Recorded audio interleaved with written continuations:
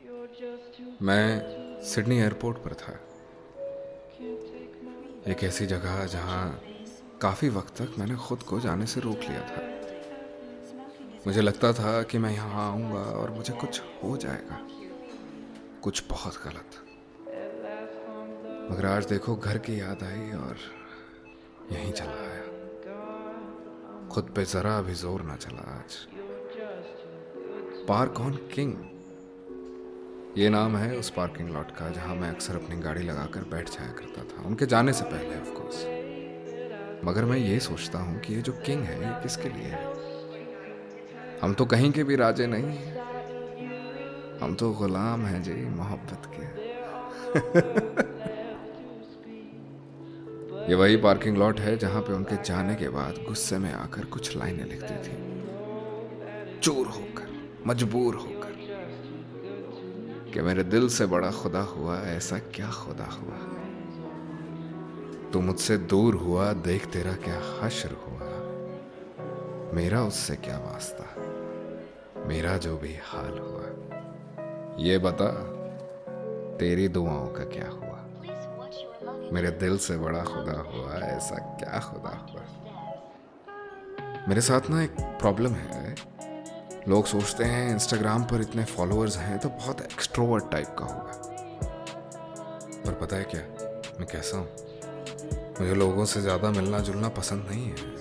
क्या है ना, जब मेरे जैसा इंसान बाहरी दुनिया में जाता है तो वो चीज़ों से अपनी यादें जोड़ने लग जाता है, और जब वो चीज़ें मेरे पास नहीं रहती तो दिल तो मेरा ही टूटता है ना बॉस।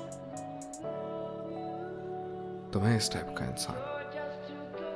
सिडनी में रहते रहते यूं तो काफ़ी वक्त बीत चुका था, मगर मैं बाहर नहीं गया, घूमा नहीं, कुछ देखा नहीं, और शायद अल्लाह ताला को, अल्लाह ताला नहीं, अल्लाह ताला नहीं, शायद किस्मत को ये मंजूर नहीं था। और किस्मत को एक दिन मुझ पर तरस आ गया, उसने मेरी झोली में मोहब्बत डाल दी। मैंने पहली बार सिडनी शहर किसी और की आंखों से देखा। यूं तो न्यू टाउन में बहुत बार गया था, मगर आज ऐसा लग रहा था जैसे न्यू टाउन भी मैं पहली बार देख रहा हूं। वो वक्त उनके साथ गुजारा हुआ, हर वक्त यूं तो बहुत अजीब सा वक्त था। उस वक्त में ऐसा लगता था कि सब कुछ धीरे हो गया हो, सब कुछ स्लो मोशन। उनकी जुल्फें भी धीरे धीरे उड़ा करती थी, हर चीज जैसे ठहर सी गई हो, मगर वो वक्त पलक झपकते ही बीत जाता था, छट से। बहुत ही अजीब सा वक्त था वो। और फिर जब घर आता तो रात भर बिस्तर पे करवटें लेता रहता आशिक, इस उम्मीद में कि कब सुबह होगी और फिर उनसे मिलना होगा। क्योंकि मोहब्बत हो या जिंदगी हो दोस्त, नाउमीदी तो कुफ्र है। और ऐसा ही हुआ। जुस्तजू में हमने रातें काटी और सोहबत में शामें। उनकी आंखों का नजारा ऐसा कि एक दिन चांद से पूछ लिया कि तुम कौन हो भाई, और बस यूं हमने चांद को नाराज कर दिया और वो हमारी जिंदगी से चली गई। और अब हाल ऐसे हैं कि किनू हाल सुनावा मैं, अखियां च हंजू सजावा मैनू खा गई पीर हनेरे दी, जलते दीवे बुझावा मैं। पर क्या है ना, अब वो हूं या ना हो, इस दिल के हवाई अड्डे में उनकी यादों का सफर जारी रहता है। और सच कहूं तो इस दिल के हवाई अड्डे में सिर्फ उनकी यादों का ही सफर जारी रहता है।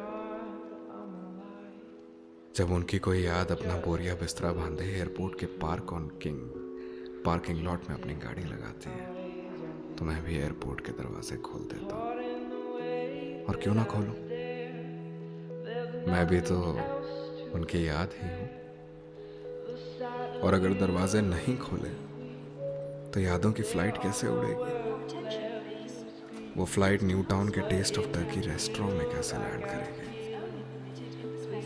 और वो फ्लाइट अगर उस रेस्टोरेंट में लैंड नहीं करेगी तो मैं उनसे फिर से पहली बार कैसे मिलूंगा।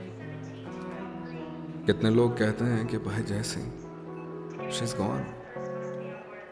आई नो भाई, डिनाइल में नहीं हूं, पर मुझे एक बात बताओ, किसी के चले जाने की वजह से मोहब्बत को दिल में महफूज नहीं रखना चाहिए क्या।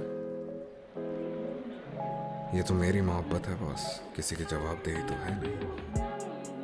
मैं तो हर रोज आज भी उनसे पहली बार मिलता हूँ और मिलता रहूंगा। और मिलकर जब वापस आता हूँ तो क्या कहता हूँ? अरे वो क्या लाइन है? अरे वही वाली है, कॉल मी कबीर टुनाइट। तो ये यादों का मेरे दिल के हवाई अड्डे तक पहुंचने का सफर तो जारी रहेगा, बिकॉज ओ मानो, I live at the airports now.